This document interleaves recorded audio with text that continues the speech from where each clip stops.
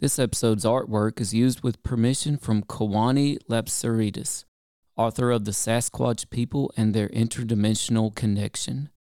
This groundbreaking book is the product of 55 years of accumulated knowledge based on ongoing encounters with the psychic Sasquatch, as experienced by author-researcher Kawani Lapsarides, B.A., M.S., M.H., a recognized world authority. Its 187 documented cases have objectified the reality of Psi within the Sasquatch Bigfoot phenomenon. You won't believe our next episode. To me, the strangest thing I've ever seen out here is this.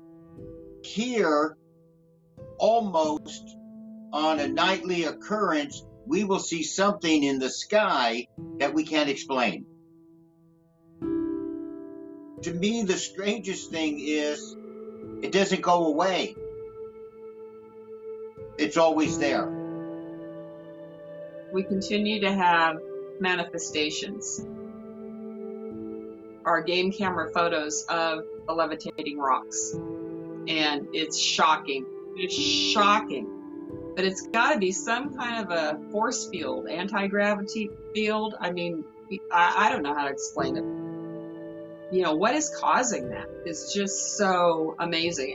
And in one case, it's one rock. In another case, you'll see it's a bunch of rocks all over the place. And the game camera was taking pictures based on the movement of those rocks, of course. Whatever this energy is, it's just phenomenal.